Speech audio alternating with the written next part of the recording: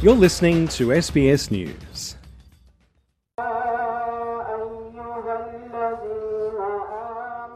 Abdul Rahman was at prayers in northern Pakistan when a blast ripped through the inside of his Peshawar mosque. He has described the terrible scene. As soon as we raised hands to say Allahu Akbar to begin prayer, suddenly a loud blast occurred. A huge flame came to my face and it pushed me away. I lost consciousness for 2-3 minutes. I was in the prayer hall. After I regained consciousness after 2-3 minutes, I found myself under the rubble. Allah opened a hole for me to get out. I saw the people in really bad condition, dead and injured, in front of me. The bombing has so far claimed at least 100 lives. Interior Minister Rana Sanaullah telling Parliament that 97 of the victims were police officials. There are also hundreds of people being treated in hospitals, some of them with serious injuries. But some family members say they cannot find their relatives there. This man, Iftikhar Ahmed, says they've been conducting a frantic search for their loved one. Mohammed Zahid is my uncle's son. He is a constable and a driver in the police lines. He has been missing since yesterday. His cell phone is off.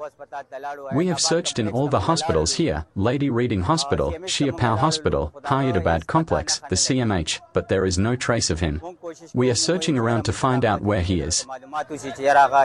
The casualties are likely to rise as workers continue to search through the debris. This unnamed worker says they don't hold out much hope of finding more survivors. We are trying to complete the rescue operation as soon as possible. Right now, the last slab is being cut. Hopefully, the operation will be completed in the next couple of hours. There are some unconfirmed reports that a group from the Pakistan Taliban, known as the TTP, has claimed responsibility for the bombing, claiming that a 25-year-old carried out the attack with 7 kilograms of explosives. The group is banned in Pakistan. But for some authorities, their immediate concern is not so much who has done this, but how. The mosque is in the Police Lines district, a colonial-era self-contained encampment in the city centre that's home to middle and lower-ranking police personnel and their families. That means there's a number of military and police checkpoints in place leading up to the mosque so that the police can pray without leaving town.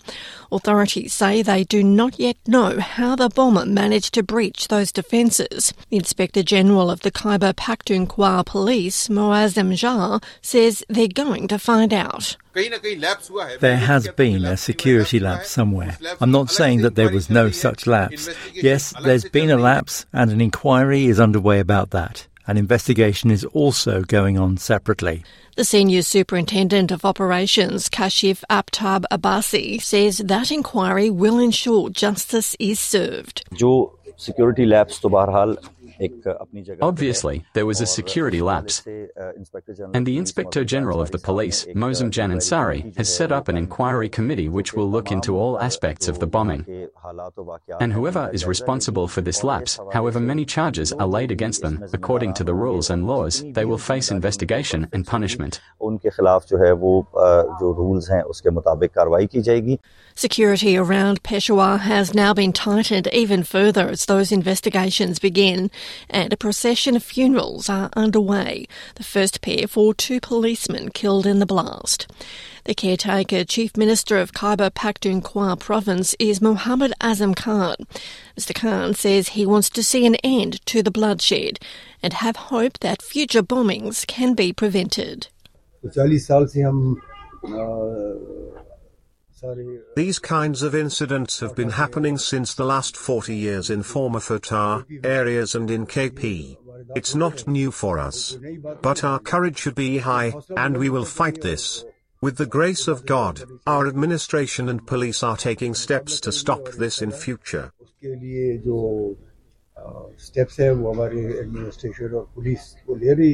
Deborah Groark, SBS News.